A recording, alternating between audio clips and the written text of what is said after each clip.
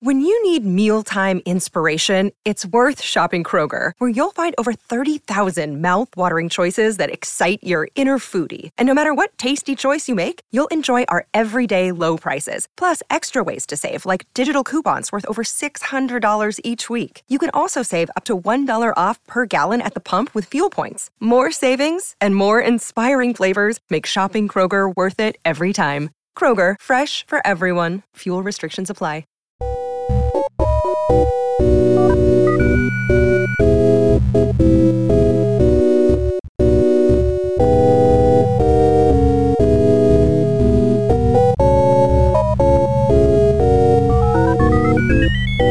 From Headstuff Studios in Dublin, welcome to Motherfolklore, a podcast about words, Irish words, and words from Ireland. I am Derek O'Shea. I'm joined today by two of my favourite contributors. I'm Peadar O'Connor. And I'm Geraldine McAvoy. Not that I don't like the others. Look, you said it now. We're your favourites. Yep, it's on record now. You have picked your favourite children, Daddy. That's a mistake. Two of my favourites. Okay. So I was thinking about French recently, and I was thinking my house in French is chez moi, and your house is chez toi. But if I didn't know you very well and I wanted to be a bit more formal, it would be Séimhiú. Oh, Yay! Excellent segue. I didn't even see that happening. Sorry, I studied German for 13 years. I don't know, Derek. What would it be? Well, Oh, Séimhiú is excellent pun. That's very Top quality witty. pun. Very witty. Séimhiú is your place, and we're going to go to your place today, and we're going to talk about Séimhiús. More than anything else, people have given me feedback about the Irish for, about Motherfolklore, about things in general, about the Irish and how it may or may not be taught. And something they mentioned is, I don't like when people get up in my face when I miss a Séimhiú or something. More than the Mo Canílic even, I'm hearing Séimhiús, what's going on, what's going down. So we're just going to have a look at them today. We're going to answer your questions, everything you want to know about Séimhiús, but we're afraid to ask. Peadar, what is a Séimhiú? A Séimhiú is Lenition. That's it. Podcast done. Log on. That's it. Now you know. Thanks a million. This episode was brought to you. No. Séimhiú is when you put a H onto a consonant in order to shavig or soften the sound of the initial consonant in a word, and it's done in certain circumstances that we'll get into over the course of the episode, no doubt, to indicate possession, to indicate the gender of the preceding noun, to indicate the genitive case, the famous or infamous Tishel Ginneduc, and yeah, people do get a little bit worried about that because they're everywhere. And the reason people, you hear it more about the Mo Canílic is you can theoretically get by in Irish without using the Mo Canílic ever. Yeah. If you don't want to talk about the conditional tense, what you would do, if you're a very definite person, if there's no possibilities in it, only definites, you can get by without the Mo Canílic, but you can't get by without Séimhiús. It's true. Because in many cases, it indicates some very, very important information that is otherwise not given without the Séimhiú. So it's vital, but it's them H's that do be everywhere. They sure do. Yeah, on the way over, I was actually just thinking, because we were discussing doing this episode, and I was thinking, you only use the Séimhiú in these 4 cases, and then I was thinking, there's another one that you use it in. There's 5, and then I was at 6, and then I got to 7, and then I was like, you know what, the Séimhiú just appear all the time. But yeah, they are the bloody H's, and they can cause nightmares. But I would urge people not to be frightened of them. And also, you said in your intro that sometimes people correct people for missing a Séimhiú. As Peadar did say, sometimes they indicate important information, but it's grand. Just give it a shot. You'll be grand. Don't worry about the Séimhiú that much. With that being said, let's talk about the importance of the Séimhiú. In order first to get to, I suppose, Séimhiús and where they matter, I was lucky enough, in addition to learning Irish in school, I did 3 years of Latin. I had to stop after that because, the way it was taught.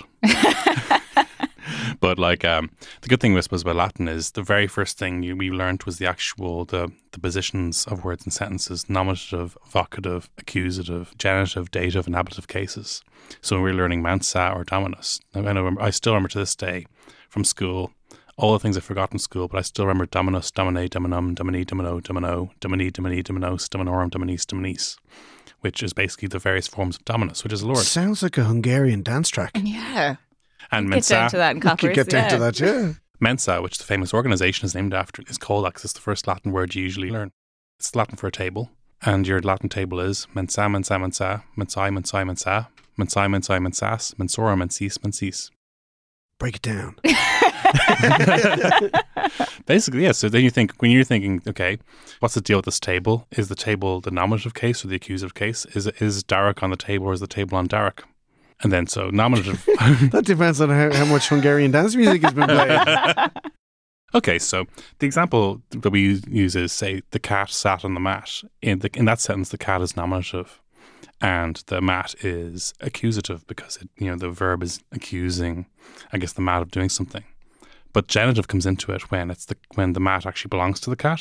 Correct. The genitive case. The funny thing about this is these are terms that we, as Irish speakers growing up in Ireland, or even as English speakers growing up in Ireland, we would have heard in reference to the Irish language, and never once in reference to the English language. Which, talk about the way it's taught. The way English is taught, it's you're not taught how to speak English at all. You'd certainly not taught grammatical forms of English, and English does have grammatical forms. It's very intuitive to us. How do you know that it's children and not child's? Yeah. We just know. We lick it off the stones in the streets. We just know. So a lot of people don't realise that there is a genitive case in English, usually indicated by an apostrophe S to show ownership, that there is a dative case in English, which remnants of which we still see in things like to whom am I speaking, or he is Derek, I gave it to him instead of I gave it to he. So it's still there. Like, that's why you sometimes hear people saying, to whom am I speaking? Or, this is he. And those are the cases in evidence in English. So yeah, it's something that we don't tend to see, but it is interesting you mentioned the genitive case in English as being apostrophe S, because that is one of the parts of English that English speakers themselves struggle with. Yeah, people get it wrong all the time. And I am one of those people who has a permanent marker in my bag that will go along and correct signs. Yes, I am that person. Like, I won't vandalise. There'll be ones that are on the back of a toilet door. They're already paper. It's not vandalism. I'm just providing grammatical advice as far as I'm concerned. The mildest level of civil disobedience I've ever heard. I won't write it on the wall, but I will just do it on a piece of paper just to provide It's funny aid. that both you and Emer have vandalised in the name of either grammar or polite politics. Yeah, I will not vandalise, but I'll draw the line. My line is incorrect grammar and incorrect use of a possessive apostrophe. But yeah, it's one of those ones that everybody no English speaker knows how to use it properly. Come on. Okay, a lot of English speakers know how, but people either know or they don't know. There's no kind of I know sometimes, and it either grates on people or people just don't realise. And you see it all the time, even I know there's a pub around Dublin that has incorrectly used a possessive apostrophe, and I can't think of it now. But there is one around, it happens all the time that people put it on their establishments. It's not important for people, but it's such an important, it's important for some people. But it's such an important issue that people get so bent out of shape about. In Irish and in not so much other languages, but particularly in Irish, people get really bent out of shape. They call it the greengrocer's apostrophe when it's misused in English, and it's kind of classist, Yeah. There was a great story about a greengrocer's in England that had carrots, a sign that said carrots with an apostrophe S at the end. And whenever anyone went in to correct them, they pointed out that, no, my name is John Carrot. This is Carrots Greengrocers. That's classic. Yeah, it's pretty good. That's fantastic. So it translates in the Irish language is the Tischel Ginndach. So that's how we talk about something that belongs to something else. And this is, I think, where the Séimhiú comes up and one of the problematic areas that just frightens people. Sometimes it's there, sometimes it's not. How do you know? Nobody knows. Well, people do know, but it appears and disappears without kind of pattern, which I think upsets people and worries people and can be difficult. There are some patterns, and one of the most famous rules that some people remember from school is either called the dental rule or the don't tell long stories rule. Either of you want to... Yeah, I remember it as dentals. Yeah, I hate dentals. D-N-T-L and S. And this is a rule that... So first of all, you have to take a step back and say that when two nouns come together, the second one will be in the genitive case, usually. And the genitive case is indicated in a lot of instances by using a séimhiú. However, the exception being to that is if any two of the letters D, N, T, L and S come together, as in the last letter of the first word and the first letter of the second word. This is already needlessly complex. This is why nobody teaches it properly. So for example...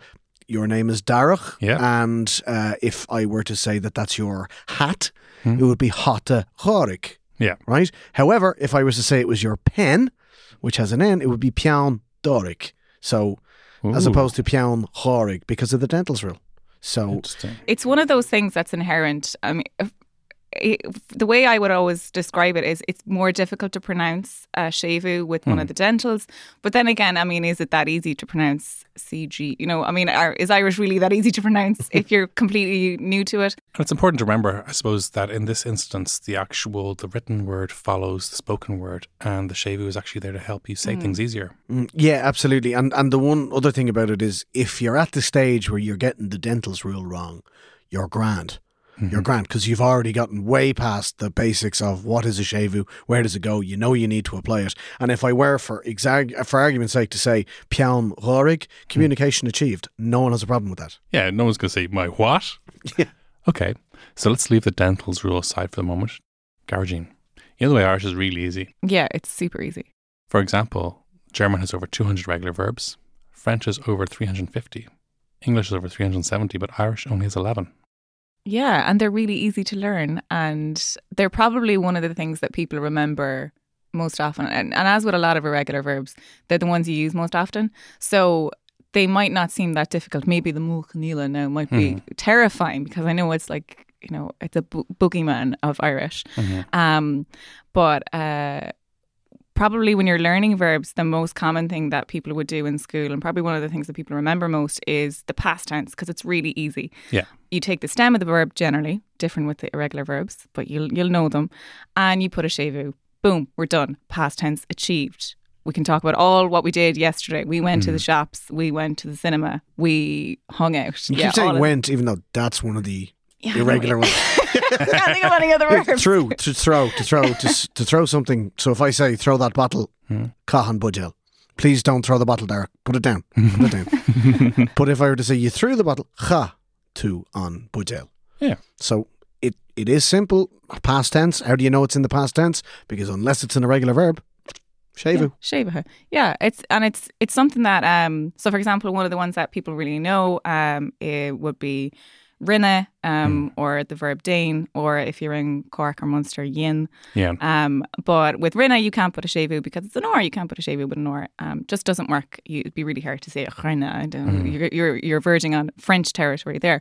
So verbs like ceannig, cheannig, cuaig, chuig, chosig, that's all the sound of the Séimhiú, and they're really common and people do know them, so they shouldn't be that worried about the Séimhiú. That's how you do it. If you're not sure how to make the sound, go back to an irregular verb that you know, say it to yourself, and there you have the sound that it makes with that particular letter.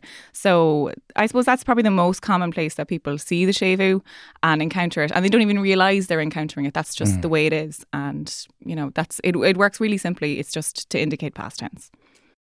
You can't say fairer than that. No, yeah. Séimhiú explained. Done. Out of here. There are loads of other reasons, of course. One of the other reasons you'd see Séimhiú on a noun is if the noun is feminine. So ban on van, fuineog on ineog, and so on and so forth. Strangely enough, Colleen on Colleen. Yeah. Because Colleen, meaning girl, is a masculine noun Yes. in Irish. Colleen is a masculine noun. Which just goes to show you that gender is a social construct. Boom. Yes. Boom. Is there a Séimhiú on woke in Irish? And a woke abroad? Voke. B-H O for the C. Come on, a voke. Another interesting use of Séimhiús is in compound nouns. For example, éist féist for an earworm, or rivfust for email. Yeah, so this is just the same as the Tishilginnadach rule of when two nouns come together, the second one will be Séimhiú or lenited. Sometimes, actually, strangely enough, another word for lenition, the English term for Séimhiú, is aspiration. And I don't mean lofty aspirations, but to aspire is to let some air in. And that's literally what you're doing. You take a hard word like a C, like cot, and then you just go chot, and you just let some air into it. So it's a nice little way of thinking about it.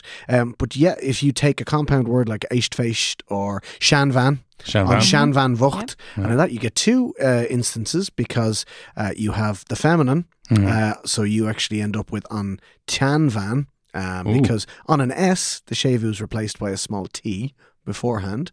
On Chanvan, and then you have a Séimhiú on ban, so ban, Shanvan, because it's a compound noun. And then afterwards, the adjective that follows it, bucht, is also Séimhiú because the preceding noun was feminine. Sometimes I think with grammar in general, it reminds me of a guy in school once told us that describing a spiral staircase without using your hands, because normally when I describe a spiral staircase, I move my hands in a spiraling motion, and I say, yeah, it's like stairs. But when you actually have to describe it without using hand movements, you have to say that, there's a central axis around which the various stairs are going to adjust themselves, and it begins to sound more complicated than it is. Yeah. But the idea that, say, you'd have an adjective after a noun and they would both agree with each other mathematically. I mean, that's not uncommon. That's the rule in French also. I had a French teacher who was very into like stamping her foot and like chanting stuff at us. So much like you remembering your Latin, I remember my 16 etroverbs like off by heart. Ooh. And one of the things she used to say was the adjective and the noun must agree in gender and in number. And so you would have to agree your adjective. I mean, there's nothing. A lot of this is if you speak another language, the first language that you learn to speak becomes easier. You start making connections, and the second language you learn to speak, or the third, your second learned language, becomes easier again. So you make connections and you realize, well, that language isn't so strange. So Irish is similar to a lot of languages in that sense, that you have to agree your noun with your adjective, or your noun with whatever it is. With the adjective and with the number. Yeah, exactly. So, for example, in Irish, we get seacht, maud, vora, 7 big boats. So bod, more, but seacht, maud, vora, because of the various rules that relate to what you put on a word after a certain number and what you put on an adjective after a noun after a certain number. But I'm glad you said Bodmore, not Budmore, because this is a family show. It's a very different thing. Wow, this got dark again. I think probably the problem with not the problem, but the issue with people who learn Irish, and ourselves included, is that you're learning Irish from English, and English is insane. So if you were to learn Irish from another more sensible, more like Czech. Yeah, well, okay, Czech, that's crazy. They have like 27 declensions in Czech. Which makes Irish so easy. Yeah, it does make Irish seem really easy. I remember when I worked in Fiontar, we had a guy who did our computers who was Czech, and he spoke Irish like fluently. Yeah. He was awesome. We literally all know each other. There's only the 18 Irish of language us. word is tiny. But yeah, if your first language was something a little bit less insane than English, then perhaps Irish wouldn't seem so wacky. It's not that wacky. English is wacky. It is. And yeah, we'll certainly get back to that one, all right. English is mental. It's just so counterintuitive. It's a crazy language. Very glad crazy language that I had it from birth and didn't have to learn it, because I'd given up already. Can you imagine trying to explain to someone how tough and cough don't rhyme? This is it, man. This is it. Insanity. Mm-hmm. Yeah, it does not make sense, but we'll get back to that. I think it's a lot of the fact that English contains so many different forms in it, and it's taken words without chewing them. It's swallowed words without chewing them, and that's one of the reasons it carries the way it is. We're just going to take a quick break so you can hear about another show in the Head Stuff Podcast Network.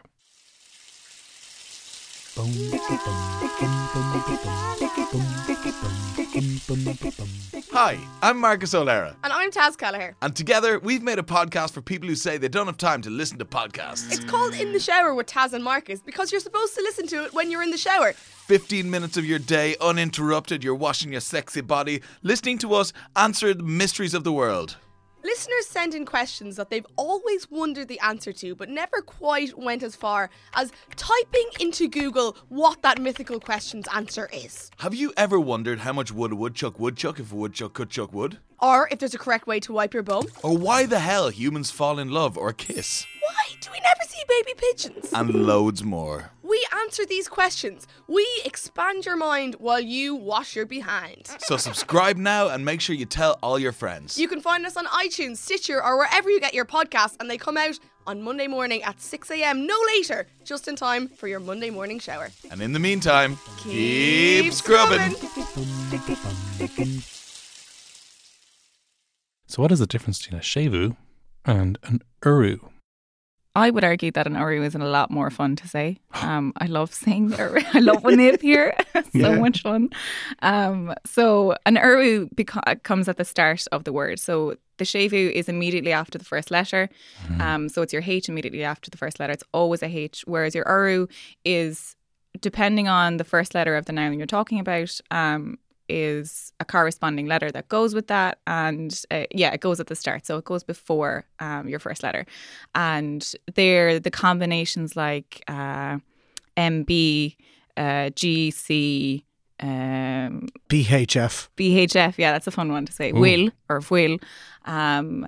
So they look a little bit wacky, but And TS. Yeah, they're really fun to say. Pal has already mentioned the egg unsuckered. Yeah, unsuckered. Say that one. And Tahern. So where Séimhiú is lenition or aspiration, letting air in, and Uru is eclipsis, where you eclipse the sound of the initial consonant of the word you're talking about. So at the bar, Yeah. Egon Mar. Egan Mar. Yeah, Egan Mar. Mar. That's nice, yeah. It's good. Or my favourite example is out in Connemara, where if you want something, Tush Egan Mac. It's at the back. Call my bicycle. Tush Egan Mac. I was about to say that everyone's favourite Connemara ism is the Erma bicycle. Erma bicycle. And it indicates another core reason why you would use a Séimhiú to indicate possession. Yeah. First person or second person possession, or third person masculine possession, his. Yes. And then you use an Uru to indicate plural possessive. Yeah. So first person plural and second person plural and or mysically, vor mysically and amysically. Yeah. So third person plural possessive as well. Yeah. And one of the ones that, when you speak of possessions, one of the ones that almost everybody knows. Anyway, anybody who went to normal. I don't know, normal. Say it. Okay. English language schools. No, went to a school in Ireland, effectively a Catholic school. You would know Arnaher, and you had to learn the Arnaher, and that's an example of it because it's our collective father Arnaher. So that's why that N is there, that lovely, instead of or aher. It's harder to say. That's why we have it. One of the ones I forgot, and it's my favourite thing to say, is ng egonyata. It's so fun to say. Egonyata. It's great. Sometimes I just sit at home saying initial consonant sounds. Yeah. Yeah. I mean, we like them all. Are there any we don't like? I didn't think so. No, I no, love them all. They're so Love them all. fun to say. They are unique to Irish. I mean, they're the ones that freak people out who've never seen Irish before, and they see them together and they're like, "What? How do you pronounce that?" And I love them. They're so uniquely Irish, and I love that about it. And they are fun to say. They're different. They're a different word combination. It's like when you're learning a different language that has a particular or sound. So French or Swedish has a different or sound. You're learning to say, and then eventually you master it, and you're like, yes, I can do it now. And then you like overuse it, because you've eventually gotten your tongue around it. So I think that's the way with the Urus. They're difficult to say, but once you get there, you're like, yeah, I did that. I accomplished that. Here's a question. Say my surname is O'Shea. If I had a sister, her surname would be Nihe.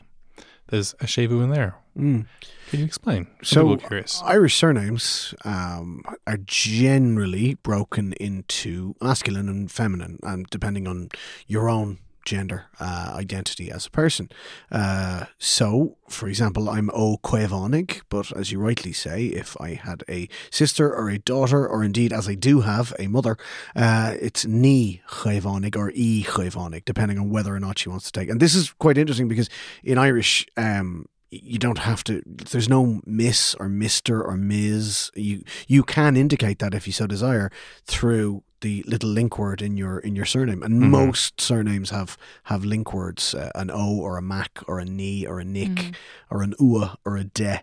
Yeah. So with the Norman words like de butler, the stack, they don't have Séimhiú even with the female. You forgot one. versions. De Verad. De Verad, yeah, there's no, or De Valera. There's no, well, thankfully you can't do a VH anyway, but so you De Verad, Leo De Verad, my old mucker. Yeah, and then so there is. Increasingly, with anything like to do with gender identity or the likes, people are sort of rebelling against the old conventions. And one of the ways that women, for example, can choose not to reveal whether they are married and taking their husband's name is to use the masculine version of the name. Yeah. Like when I was in Maynooth, the librarian was Etain O'Shiachan, even though Nihiachan would have been the accepted version. But like, it's your name, you can do whatever the flip you want with it. My wife does the very same. So she's O'Shea. She's O'Shea, yeah. Yeah, and we talked about it on, I think it's our second or third episode, we talked about, myself and Siúan and Emer talked about surnames and examples of famous Irish women who had Mara McEntee being one of them. And yeah, I'm not sure why the Séimhiú is there in the female. So it's possessive. That's what I thought. It's entirely possessive. It's hate so that. outdated. Yeah. It's entirely that's what I was afraid of. because and for some reason, even though our naming structure is possessive, it's all son of and grandson of and daughter of and granddaughter of. It's only in the feminine part of it. And despite the fact that, as you discussed on the Brehon Law episode, we had a fairly woke legal system for an early medieval society. Yeah. It was pretty okay as far as women's rights, certainly compared to European countries at the time. Mm-hmm. It was fairly okay, but that said, their names were as if they were chattel, and it's it's just the possessive. So that's why a lot of people are going like, I don't really. Yeah, I'm not a big really fan like of that that. now. I'm going to continue to ignore that it's possessive and just pretend that I don't know why it's there. Just keep on using it's it. grammatically possessive, not legally possessive. When Brehon Law was in Ireland and we had all this sophisticated marital breakdown arrangements, at the time a pig or a rooster could give evidence in court in France. Really? Yeah. Did you have to get a rooster whisperer? Did they have to swear an oath? This is fascinating. You put one wing on the Bible? I will absolutely share the article that I'm using as evidence for this outrageous claim. Put your wing on the Bible. It will come out when this episode comes out on Friday. Okay, so I want to talk about, say, in my various readings I've seen egg and got, but also egg and chat. And I'm wondering what's going on here. You see, who are you reading? Because if you were reading, for example, Patrick Pearse, Pádraig Mac Piarish, he would have definitely sworn he was a big fan of going to Connemara and a big fan of going to Corcaguina down in Kerry, and he certainly would have been Egon Got, Egon Eronyata, or Egon Mac of an House. However, if you were reading Seosamh Magrina or Seamus O'Grina, and the two very interesting brothers from Tyrconnell who had different versions of the same surname, Macrina and O'Grina. They would have said on Yata or egg on chat, because in Tyrconnell Irish or Ulster Irish, they use what's called the Lenition system, where they don't use an uru after egon, eron, leishon and fuin. I hope I'm not leaving any of them. And oson, which is basically prepositional forms of the noun. They use lenition, so they use a H, they use a Séimhiú, whereas in the rest of the country they use an uru or eclipsis. And when they were writing the standard, the Caidan Ificul, the politics was so strong over this one that they actually settled on, you know what, both are acceptable. Ooh, fudged it. Completely bottled it. But I think that's something so special about Irish, that like there's all of these rules, but then there's an underlying everything. It's era, whatever way you say it is grand, which I love about it, because you can't really get it wrong. It comes down to a taste for coalitions that goes right back to 1916 and earlier. We had a revolution that was a coalition. Exactly, yeah. It's something about this together. We were already so far ahead of the current DUP Sinn Féin situation. They should just take advice from what we did with the grammar. Just look, it's both grand. Everybody's grand. We'll all get along together. You can say whatever you want. Just have a laugh and just, enjoy yourself. And remember, if people know what you're trying to say, that's what's really important. Yeah, I think that's and if you're saying it with a bit of flair, then all's the better. Oh, absolutely. Panache. All we want is panache. Yeah, just throw the urus in there, just and emphasise them. And make sure you emphasise it, because then people will think that you speak Irish. There you go. Grand. Just fake it till you make it, lads. When I was in secondary school, a long time before Garradine, but thankfully a long time after Darragh. So just going to put that out there. We would just, if we wanted to make something sound more Gaeilge-y, we would just throw an El Séimhiú onto it. Like we had a vice principal for a couple of years with a big beard, so his nickname was Unveered. Unveered. Yeah, so fear Unveered. Sounds ominous. Yeah, so we just used to throw it in. But yeah, look, Séimhiús, Urus, they're part of the building blocks that make up the language, but they're not the foundations. So if you manage to get your point across without using them, fine, fair enough. You're not going to get an honours degree in Irish off the back of that, but you'll certainly be heard, you'll certainly be understood. And look, if anybody's down to the point of correcting you unbidden at that, like some people love to correct and they love to help out, but some people just don't. And you know what? We appreciate them very much, you know? I mean, there are some people who won't cross the road when on an empty street at that 4 a.m. until the green man comes along. And, you know, we like them too. Without them, life would be anarchy. Yeah. It's true. Be full of dangerous people like Garrodine drawing on paper. Just vandalising left, right and centre. Crossing out grocers' apostrophes. Well, I wrote my name on a carton of milk in the office fridge, so I think I'm becoming one of those people. Did you put the possessive apostrophe to Darroch's milk with the possessive Absolutely. Because I would drink that. If you didn't put the possessive apostrophe, I would drink that milk because you didn't deserve to have it. Out of spite. And she's lactose intolerant. She'd make herself sick out of spite. And on that milky note, I want to thank my... A milky note is the most horrible mental image. On that rich, creamy, milky note, I want to thank my contributors today, Peadar and Garrodine. Gurmagat. Gurmila. So it's a slán from me. It's a slán from me. And a slán from me. See you next time.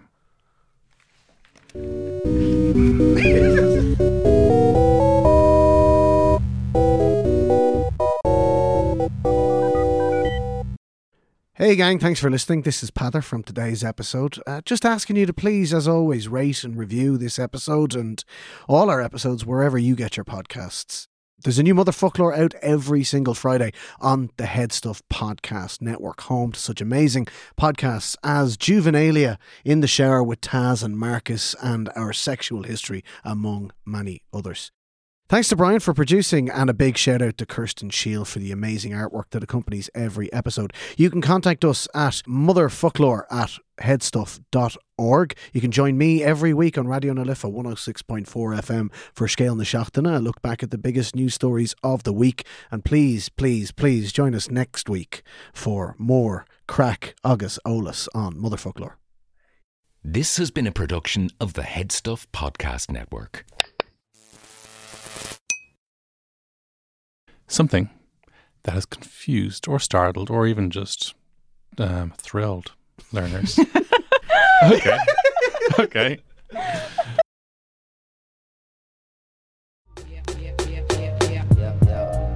3:30 in the morning. Not a soul in sight.